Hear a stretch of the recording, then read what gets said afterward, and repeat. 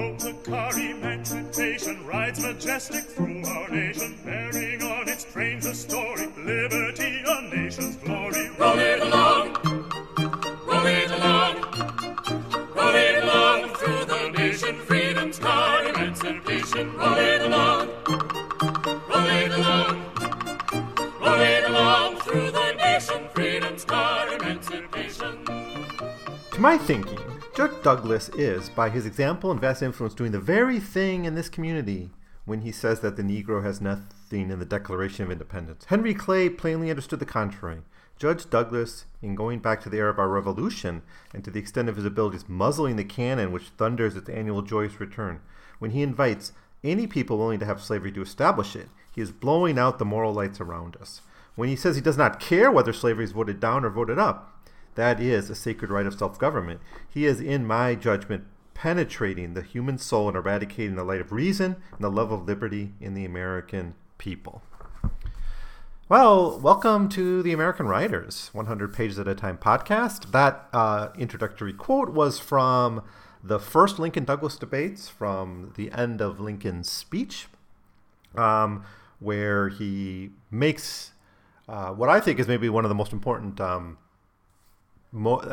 issues at stake in the Lincoln-Douglas debates, and that's really the Constitution versus the Declaration of Independence, and which should have dominance in how we kind of craft policy about an issue like slavery. And I'll get to that a little bit more later in the episode.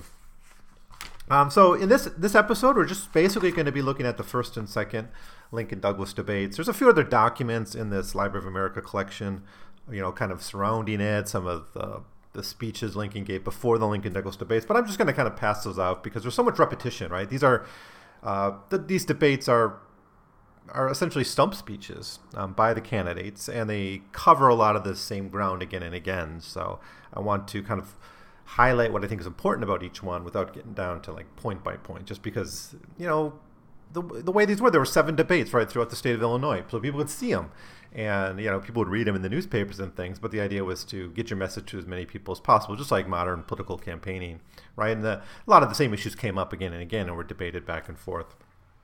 So, instead, I'm going to focus on kind of what's special about each debate as I see it. Now, the way these were done, as you may know, there were 7 debates in different parts of Illinois, all throughout the state. There's actually a map, if you go to the Wikipedia page for it, that shows you where they are. The first was in Ottawa, the second was in Freeport, and they were scattered throughout the state. And there was 4 of them, there were 6 of them. Sorry, 7 of them. 7 of them. In 4 of them, Douglas gave an hour speech, followed by Lincoln giving an hour and a half speech, and then Douglas gave a half-hour speech as a rejoinder. In the other 3, it was Lincoln who went first, and then Douglas, and then Lincoln went last. It was kind of, if you look at the letters when they were negotiating this, it seemed Lincoln thought this gave Douglas an advantage because, instead of just being heard once in between, 2 speeches by Douglas, he only got 3 times to do that. He saw it was like an advantage to kind of be heard twice, I guess, and to be able to respond. You actually find him in like the second Lincoln-Douglas debate. Lincoln's kind of saying, well, I really wish I had time or could have responded to things he said last time, right? But that shows you that people were reading these in the newspapers. And after the campaign, these were published, right? That was a big part in Lincoln's rise to national prominence and him being chosen as the candidate for the presidency in 1860. Now, the issues in these debates, and we're going to look at all of them. We're going to look at all 7 over 3 episodes. So we're going to spend a lot of time on it. But there's not that many issues to actually debate. They're essentially debating the Kansas-Nebraska Act, slavery in the territories, Dred Scott, and the sectional crisis. And it's all about, basically these debates are all about slavery and the future of slavery in America, especially in the territories, right? That was the issue of the day. Kind of all their issues were suppressed. They don't mention any other issue like that would have been discussed back in like the Whig Democratic years, the tariff, the national bank, the sub-treasury, all this kind of stuff. That's set aside. Everything's about slavery in the territories, and that's pretty much all they talk about throughout it. So there is going to be a lot of rehashing old debates and old arguments.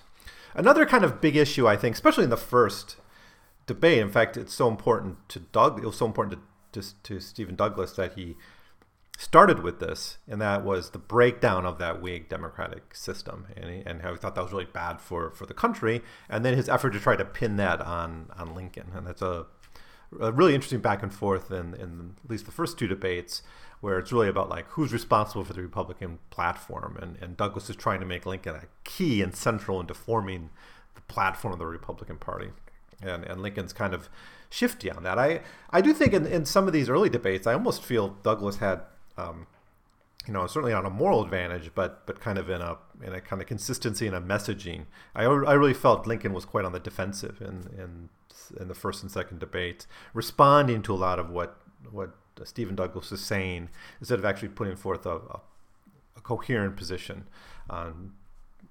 about why he opposes slavery in the territories.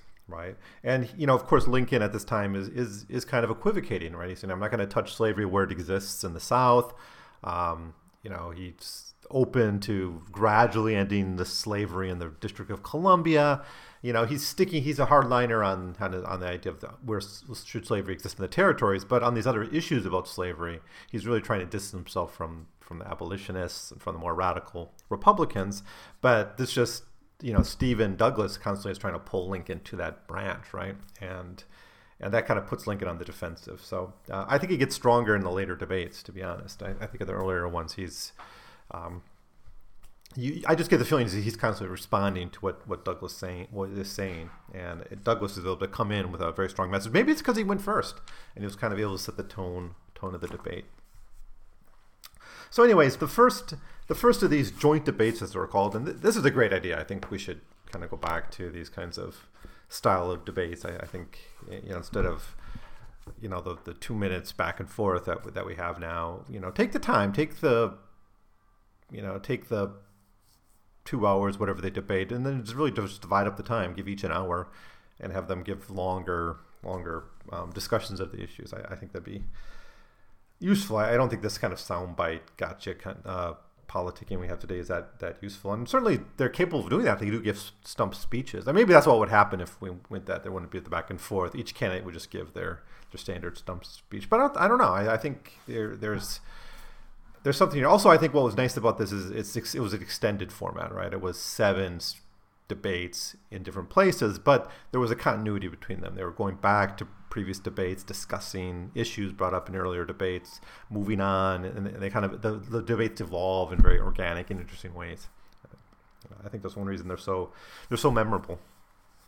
Of course, the historical significance of these debates was the elevation of Lincoln to national prominence and popularity, right? Because even though he loses the Senate run, right? Remember, these days Senate seats were chosen by the state legislatures, right? So Lincoln was actually running not for a popular campaign, but running to get support of the state legislatures, right? Now, there's a connection to the popular vote because, like, for instance, in this election, pro-Lincoln candidates got the majority of the votes in Illinois, right? But Stephen Douglas was still elected senator. Someone would have to do a full analysis of to how often were the senators to Congress or to the U.S. Congress, really reflecting the majority will in the states based on that state legislative elections, right? Right. It's the same problem with winner-take-all elections all around, right? Because if you win 90% of the vote in your district, you get one seat. The guy this district over wins 51%, he gets the seat, right? If you were to add the populations up, one would be clearly dominant, right? But it's one each in power in Congress. That's the district system that the U.S. had, and instead of a proportional system, and that does create these situations, much like in the last presidential election in the U.S., right, where Trump did not get a majority of the votes, but got most electoral votes, right? So that's complicated by the nature of the Electoral College too. But anyways, moving on to these debates. The first Lincoln-Douglas debate was in Ottawa, Illinois. Ottawa is a little bit southwest of Chicago. It's the closest to Chicago of any of these debates were. It was August 21st, 1858. And of course, the last debate Let me look up when it was. October 15th, 1858. So it's only like a 2.5, 3 month, really a 2 month period where these debates took place all throughout the state. And they traveled together, right? And met. They had their own kind of campaigning around site, but they always came together to really be face to face for these debates. So I think it's really interesting way of doing this kind of campaigning. Oh wait, I wanted to say a little bit more about the publication of these and the kind of the format that we get these in, and where I listen to these debates. So first, these were printed in newspapers, right? So for instance, the Ottawa, the first debate, the Douglas speeches were printed in the Chicago Times, and Lincoln's was in the Press and Tribune. And the way they were transcribed, I don't know if it's 100% accurate, because these were, they weren't reading from, I don't know what kind of notes they had, but they don't read like they were like speeches. There is back and forth. There's the audience participation. That's the coolest thing about these, is you actually get the audience participation. When you had like opponents or supporters of Douglas would cheer on Douglas, or Lincoln supporters would kind of shout out things, kind of heckle them.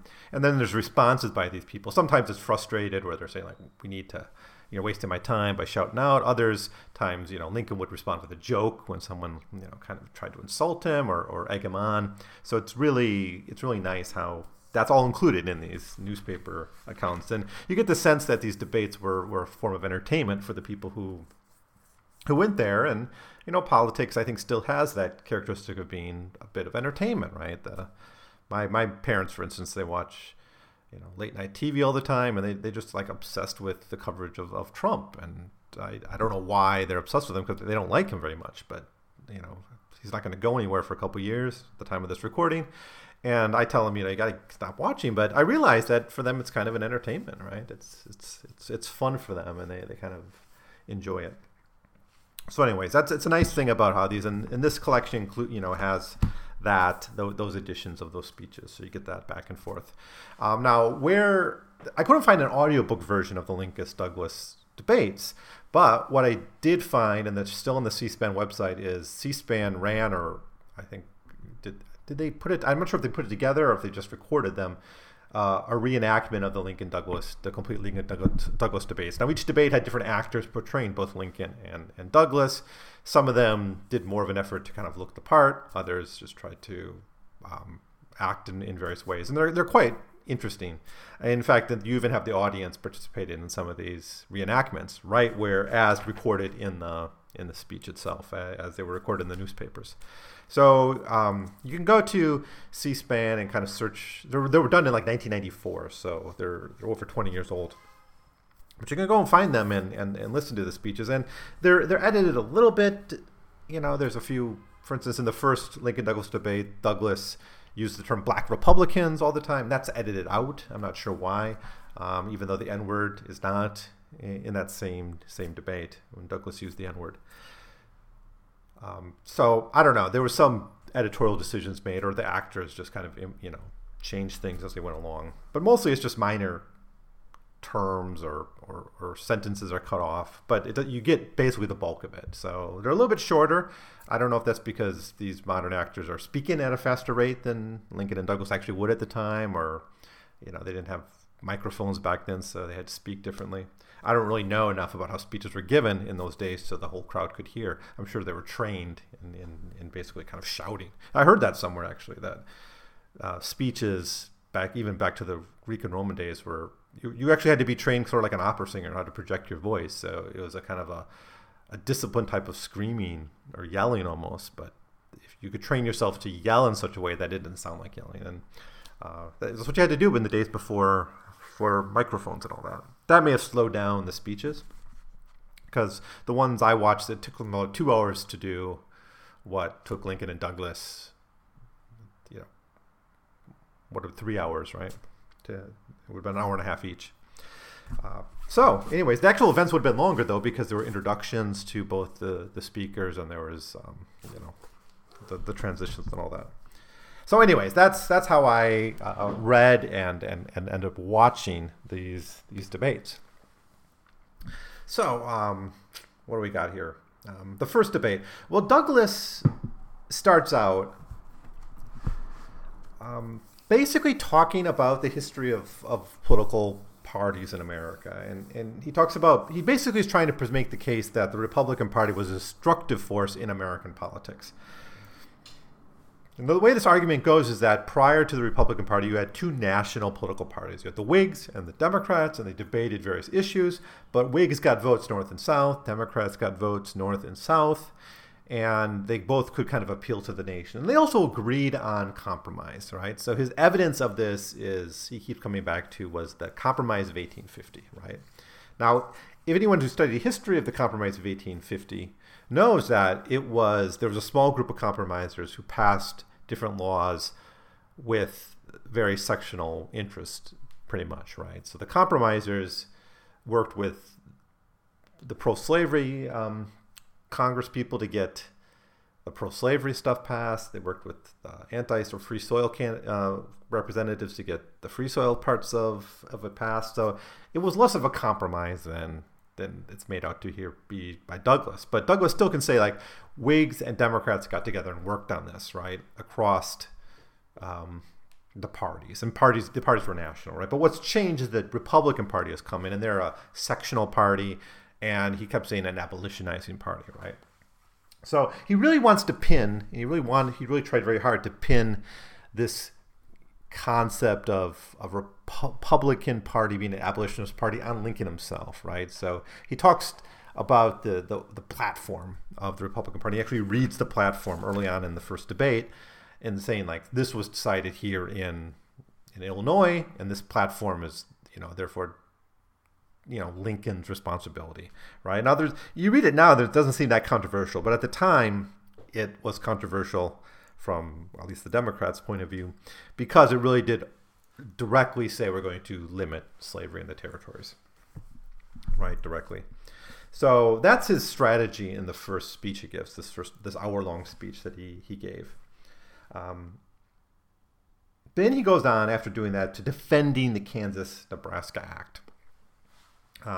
Directly. And that's going to be the other issue, kind of really at the heart of all of these debates, is the Kansas-Nebraska Act. I talked about in the last episode, we sort of know Lincoln's opposition to it, because he's opposed to it because it breaks down the Missouri Compromise, right? And of course, for all the talk of the Compromise of 1850, Lincoln always goes back to the Missouri Compromise as the best compromise, right? The one that should be preserved at all costs. But he goes on to defend the Kansas-Nebraska Act, and obviously his defense is popular sovereignty. I let the people decide for themselves what's the best institution in their state. And he makes the case that basically everyone agrees on this principle of popular sovereignty. It sounds nice, of course, right? Let the people decide, except for the abolitionists. So he's, again, trying to pin abolitionism on the Republican Party to try to taint it in a way. Now, a lot of this first part of the speech is actually quite personal towards Lincoln. He looks back to the election of 1854 when the Republican Party first ran for statewide office, and the Shields-Trumbull election. If you remember, Lincoln actually, there was like two candidates that were kind of free soil candidates in that election, right? There was the Trumbull and there was Lincoln. Lincoln got more votes, but had to give his votes to Trumbull to ensure that an anti-free soil candidate can get that Senate seat, right? That was the first time he tried to run for Senate, and he failed in that. And Douglas really seems to enjoy bringing this up and kind of making him try to feel bad, to be honest, about that previous failure of his. But he kind of starts saying there's a conspiracy between Lincoln and Trumbull, these two radical free soil candidates, trying to kind of destroy the Whig Party, destroy the Democratic Party in Illinois. That's the heart of his attitude towards Lincoln's place in this history. Is Lincoln's part of a conspiracy of a small number of people to abolitionize the Whig Party and abolitionize the Democratic Party and break up those parties and transform them into kind of a singular sectional party dominating Illinois. And he goes on a lot of detail about that. Now, he uses the term Black Republican Party all the time, right? And this is another rhetorical tool that Douglas used to try to paint Lincoln and the Republican Party as abolitionist, which it wasn't at the time. There were abolitionists in the Republican Party, but a lot of abolitionists didn't believe in voting, right? Like Garrison, as I recall, didn't even believe that you should vote because the Constitution was essentially a pact with the devil. So it's obviously, unfair of Douglas to do it, but it kind of works politically here to try to, it always happens, right? You connect the candidate you like to the worst element or the most radical elements or the most out of the mainstream elements in one's party, right? Like they used to do with the Democrats. The Republicans would try to tag the Democrats as with the environmental lobby or something, right? And then of course the candidates said they have to separate themselves from that. Hopefully those days are over, but probably not. It's an effective tool that's been used throughout history. So he goes through this Republican platform really and focuses and kind of accuses this. Really tries to make it the creation of Lincoln. In contrast, though, then you got Douglas saying, "I've consistently been national. I've consistently have principles," and he also says that Lincoln, depending on where he goes, is going to give different speeches, right? And I don't really see that reading these Lincoln speeches. I don't know if there's any truth to it, but basically Douglas was saying like when Lincoln goes to some audiences, he'll be more abolitionist. When he goes to other audiences, he'll be less so, and he's kind of changing his message to different audiences. But I, Stephen Douglas, am consistently entirely in my principles. After this, he goes on to his relationship with Lincoln, their times together in Illinois politics when they first met, but he really targets Lincoln's time in the House of Representatives as really disqualifying for the Senate, mostly because his support for things like the Wilmot Proviso and his opposition to the Mexican War, basically painting him as against the troops, right? He didn't support the troops during the war. That's the way he kind of tries to discredit Lincoln. Lincoln's going to respond to this and say, well, I always voted to support the troops. I just opposed the war, but I supported the troops, right? He also targets the Republicans, and this time it's not Lincoln directly, but Trumbull, for trying to pass a law that would have repudiated Illinois' debts. That's one of the few examples where we get a different issue that's not related to slavery being discussed here. Now, he targets Lincoln directly after this with the House Divided speech. And this is something that Douglas will come back to a lot in the debates, is the House Divided speech, because Lincoln says a House divided cannot stand, right? And Douglas replies to this, well, we've been divided since the origin, since the founding, since the Constitution. We've had slave states and free states. And are you saying the founders were wrong? Are you saying the founders created a house with a bad foundation? And so it's kind of interesting because Lincoln's going to always go back to the Declaration of Independence. He goes back to the founders too, saying the Declaration of Independence has all men are created equal, and that includes black people, right? That's the root of his opposition to slavery. And Douglas is able to go back to the founders and say, well, they created a constitution that lasted for 80 years, and it's been on the principle of local states deciding if they want slavery or not, right? The principle of popular sovereignty. So that's his argument. But the House Divided speech, in Douglas's view, is a criticism of the founders' system, and that's how he uses it. And he makes one criticism here of the Lincoln-Douglas, or of the House Divided speech, saying, because, Lincoln said, we're not going to remain permanently half slave, half free. We're going to have a universal system. And Douglas says, well, if we had done that back like in 1778 or something, or in 1780, like whenever the Constitution was written, right? Then what would that universality would have been? Well, that would have been the universality of slaveholding, right? There was more slave states. They had a greater population. They would have just passed a law saying slavery is legal everywhere. But instead, in their wisdom, the founders said, let each local state decide for itself, which allowed Massachusetts, Vermont, and these states to abolish slavery in their own way, right? New York and Pennsylvania would do it later. Some states would not. But, it's only, basically the criticism here is you're only saying universal now at a time when there are more free states. Now, Lincoln, in terms of policy, consistently said, well, I'm not going to touch slavery where it exists, right?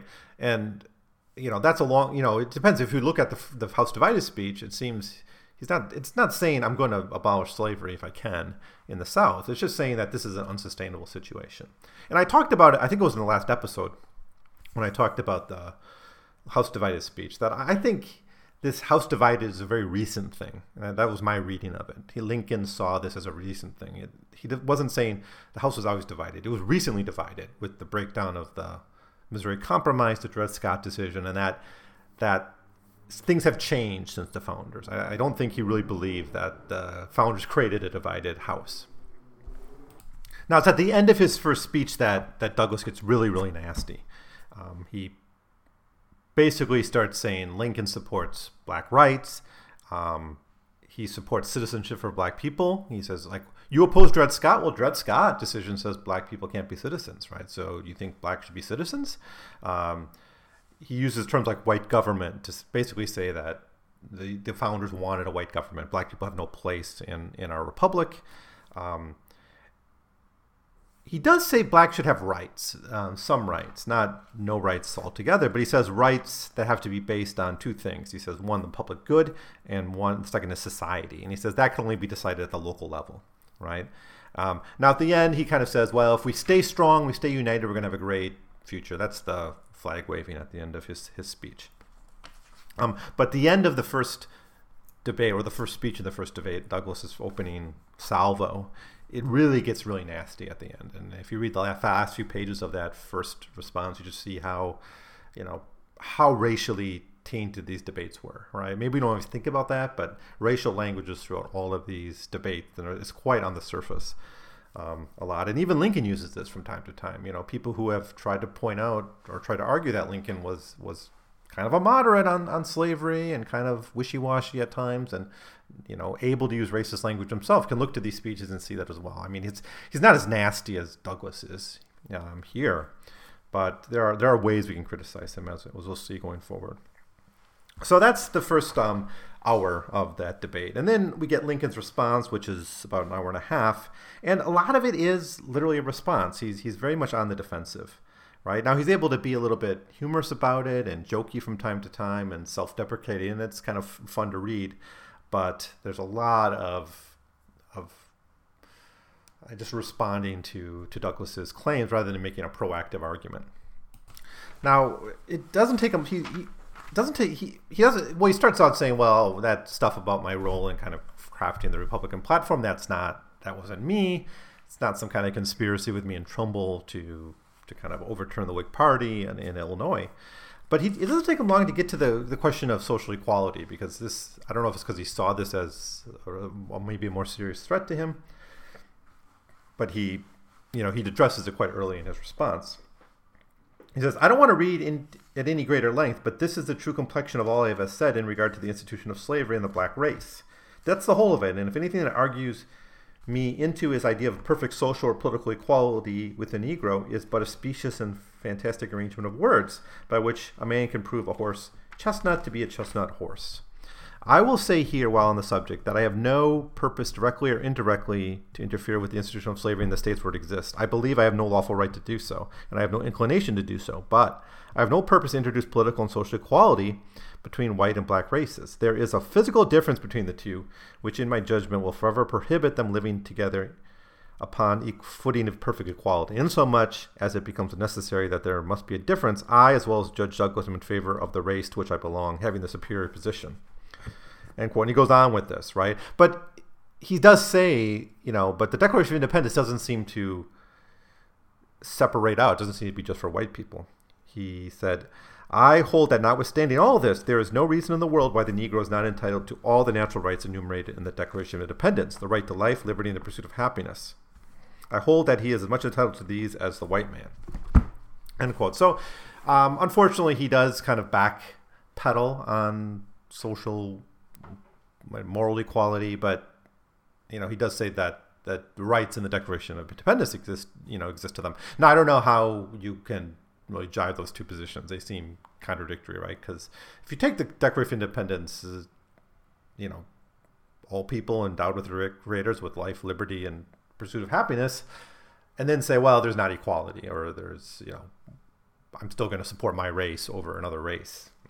At some point here, he even makes a shout out to colonization, saying, if it was up to me, I would free the slaves and send them off to Liberia, but I don't know if that's really possible. What else does he say here that's important? Again, he's a lot of this is just responding to Douglas.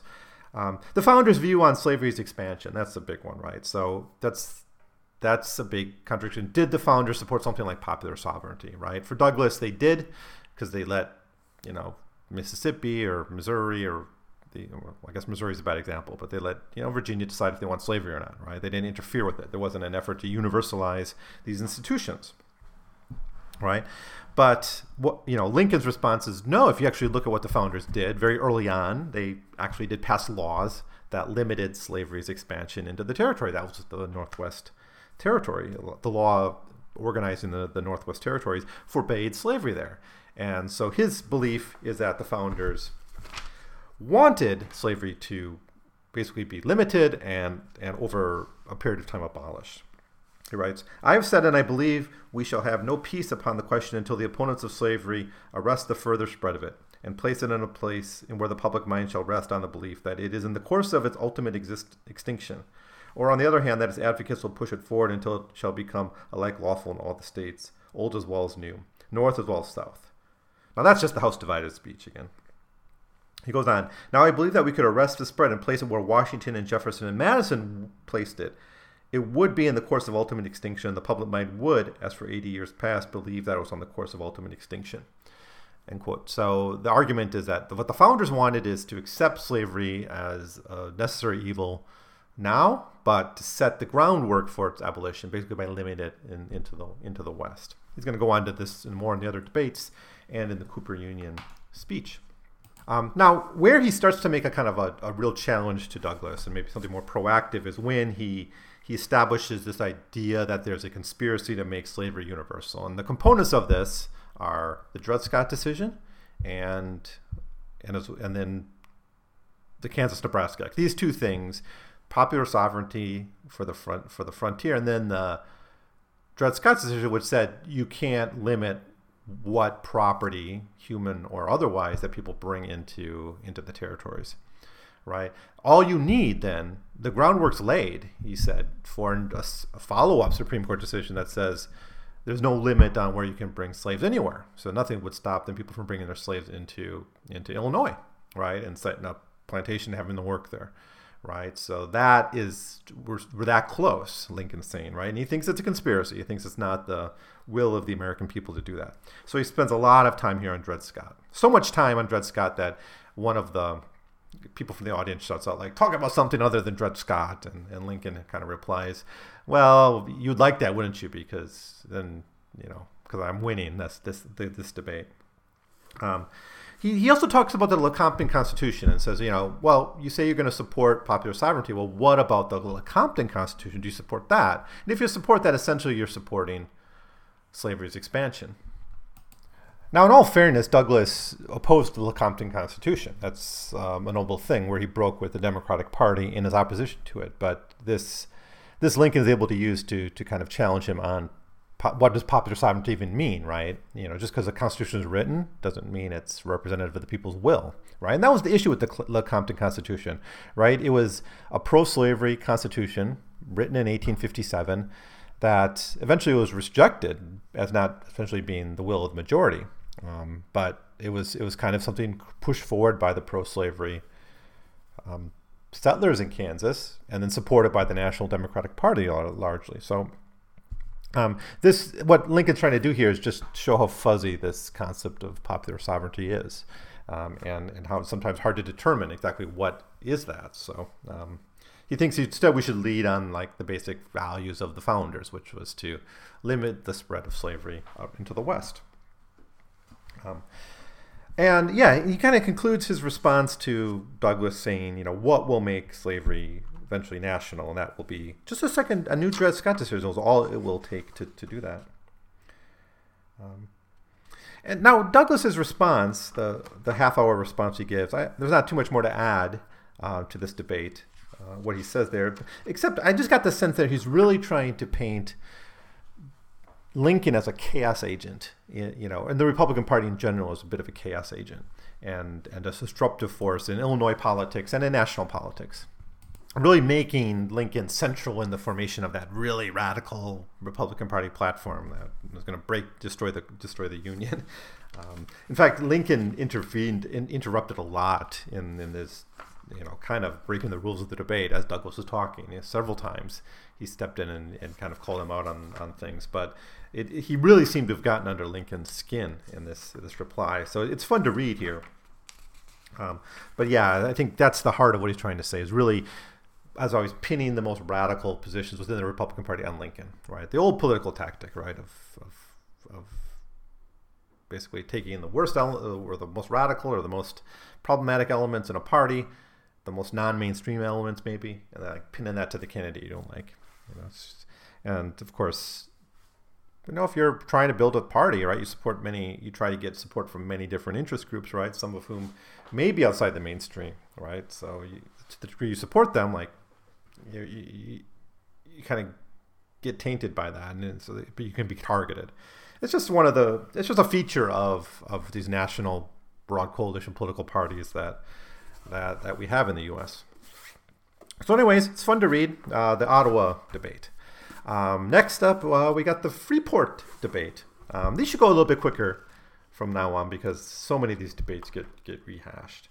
But this is an important debate because it's the kind of the Freeport kind of principle is that puts forth by Douglas is really going to be key in this campaign and in the rest of the sectional debate. This debate begins with Lincoln basically responding to like a questionnaire of sorts. I don't know quite when this was shared, but it seems he got a series of, there were questions printed by Douglas in the Chicago Tribune, basically questions I want Lincoln to answer, right?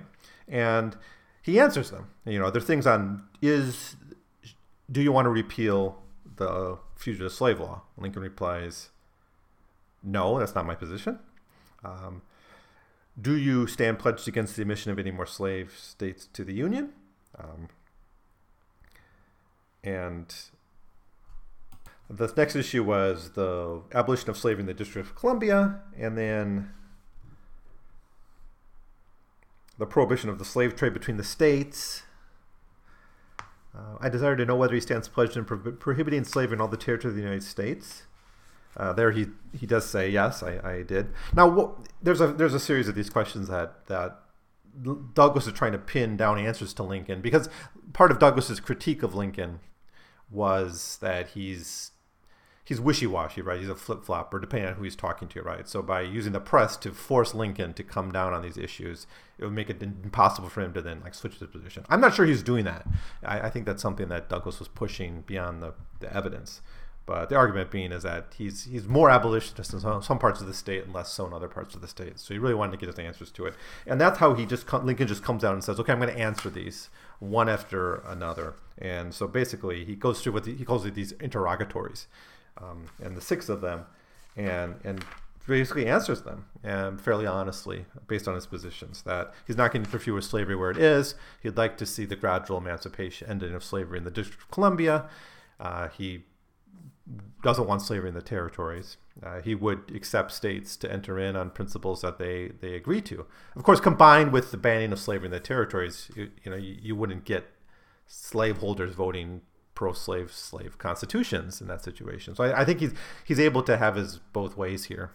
Say, I'll accept any state in good faith that applies, or any territory that wants to apply for statehood, I'd accept that.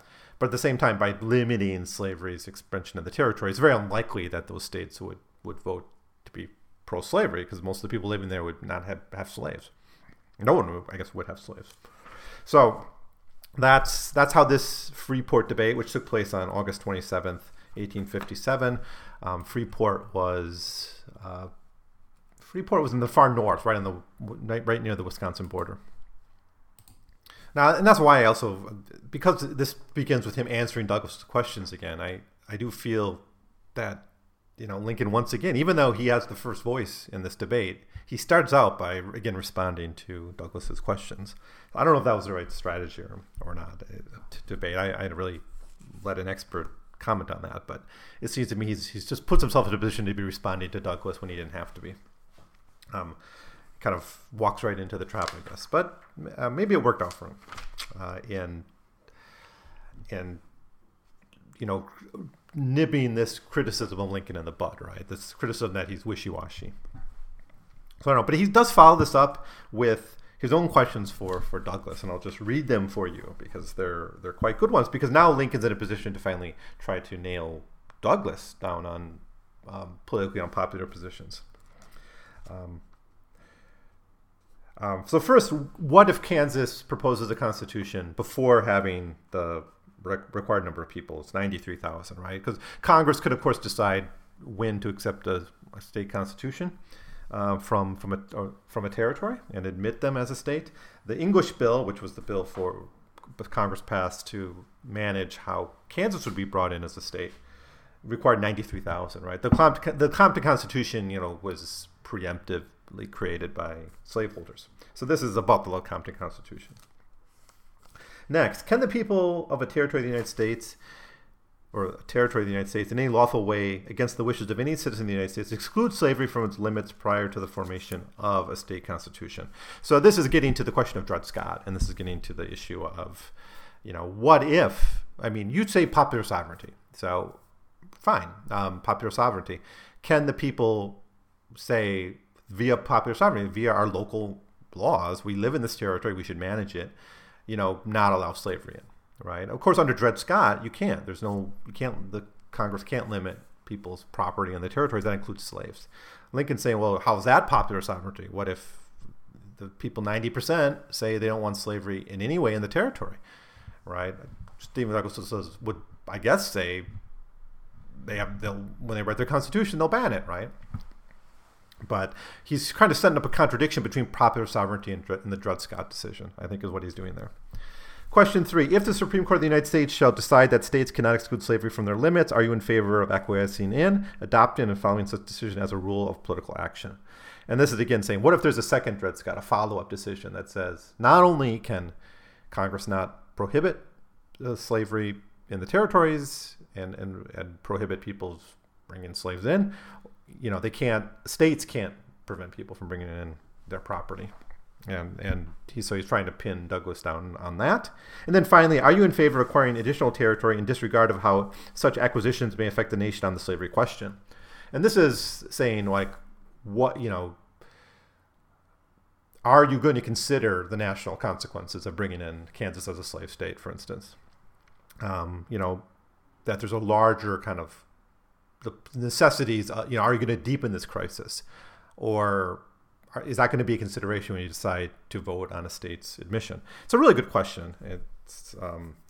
And we'll see how Douglas sort of replies to them. But I think the whole heart of the second half of Lincoln's opening speech in the second debate, the Freeport debate, is to try to set up this contradiction between popular sovereignty and Dred Scott. And I think he's quite good at it. I think it's quite effective.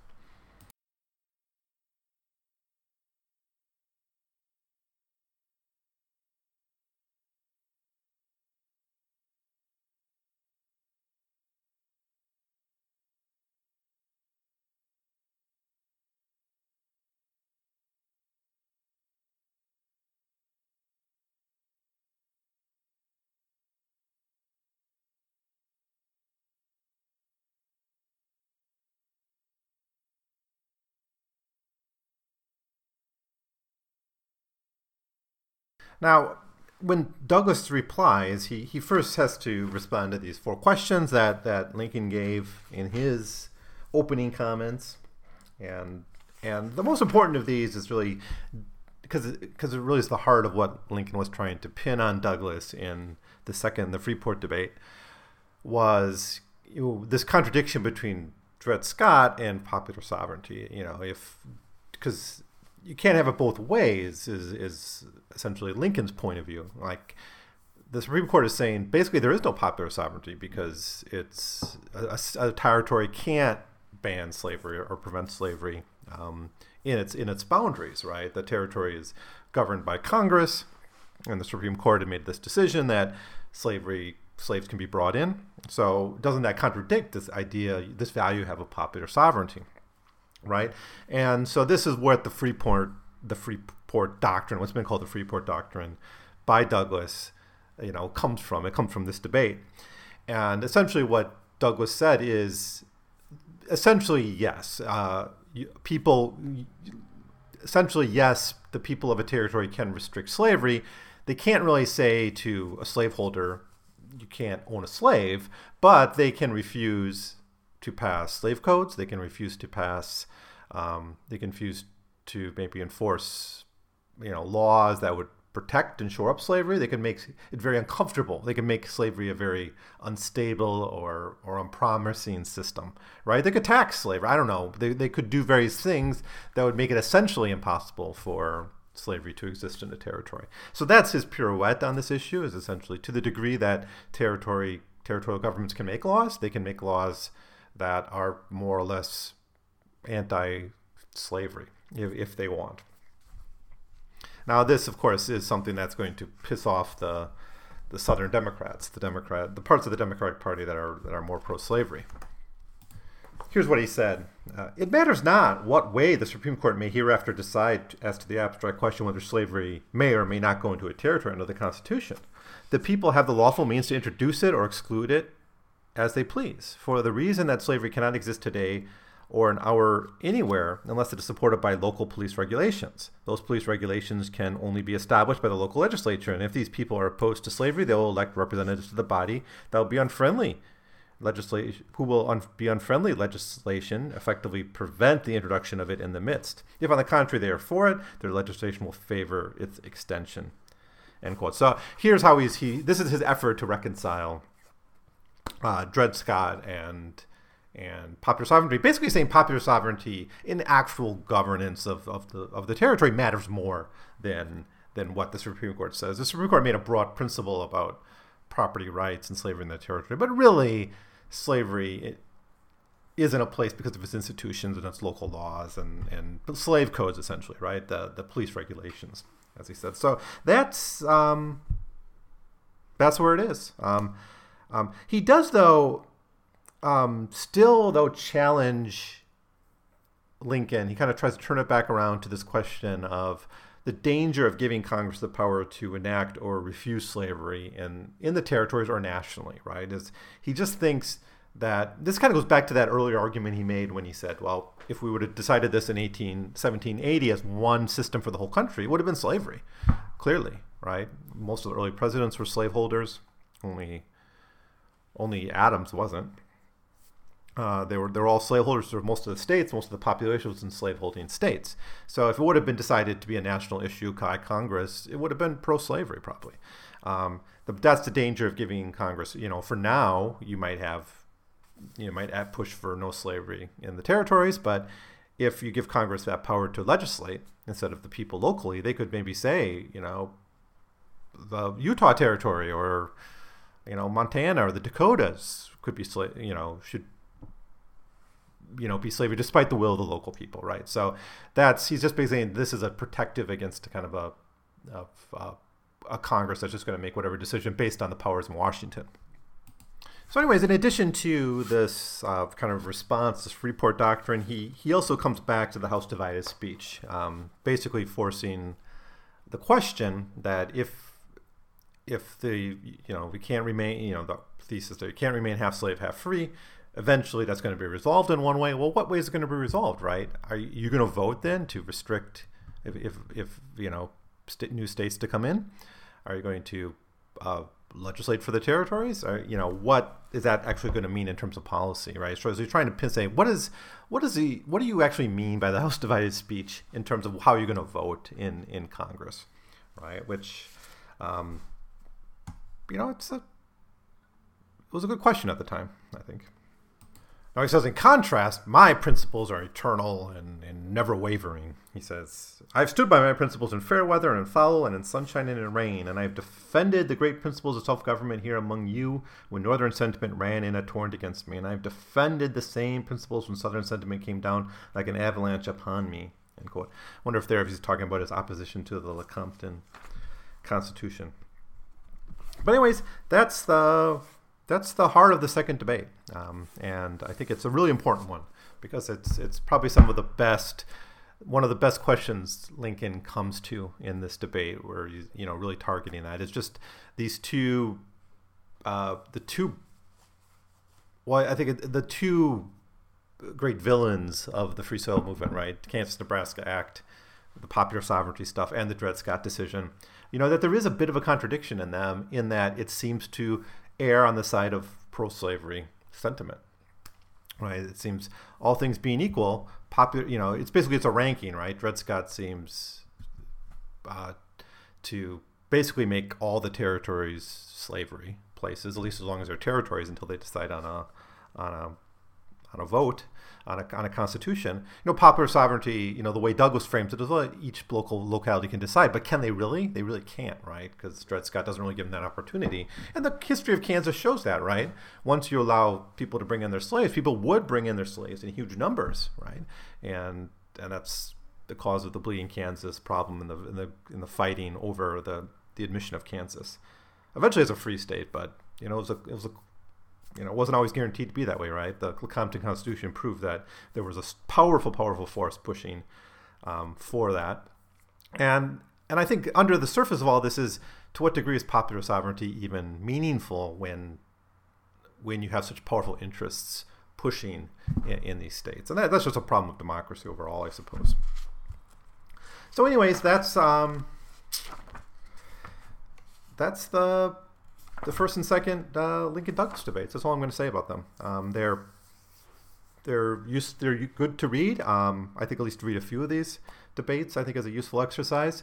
I think they're fun to watch too. The acting is a bit, it's not consistent throughout them all, but it's interesting that they did that. And I think they reenact these from time to time in other places. But they were on C-SPAN about 20 years ago. But they're all there for you, basically in unabridged form. Just a few editorial changes. And if you don't want to sit there and read the debates, you can go there to C-SPAN and watch those. Because I couldn't find an audiobook version of them. I found an audiobook of Lincoln's speeches on LibriVox, but I think some of these Lincoln Douglas debates are in there, but not all of them, and not the Douglas stuff. So anyways, we will, in the next episode, I'll look at debates 3 and 4. There will be the ones in Jonesboro and Charleston. And so that'll be the next episode. Those were on September 15th and then September 18th. So they're only 3-4 days apart. So in the meantime, let me know what you think. Is there anything major concepts or ideas in the first two Lincoln Douglas debates that I skipped off or misinterpreted or should have said more about? Please let me know your thoughts, and I'll try to get back to you and reply to your thoughts. You can leave a comment below or send me an email at 100pagescast@gmail.com. So thanks as always for listening, and I look forward to coming back shortly and talking about the third and fourth of the Lincoln Douglas debates, and especially to focus on the topics that are introduced, not just rehash these same issues. That's part of the problem of talking about a series of debates like this. But each of these debates does have its kind of unique touch points, and I'll try to emphasize what those are. Like in the first one, it was really like the Republican Party and racial equality. In the second, it's really this contradiction between Dred Scott and popular sovereignty, and where would this argument, where would Douglas line up when given a choice of these two principles, and how does he kind of dance around this contradiction? So 3 and 4 also have their key points, and I'll highlight what those are. So again, thanks. I'll see you next time.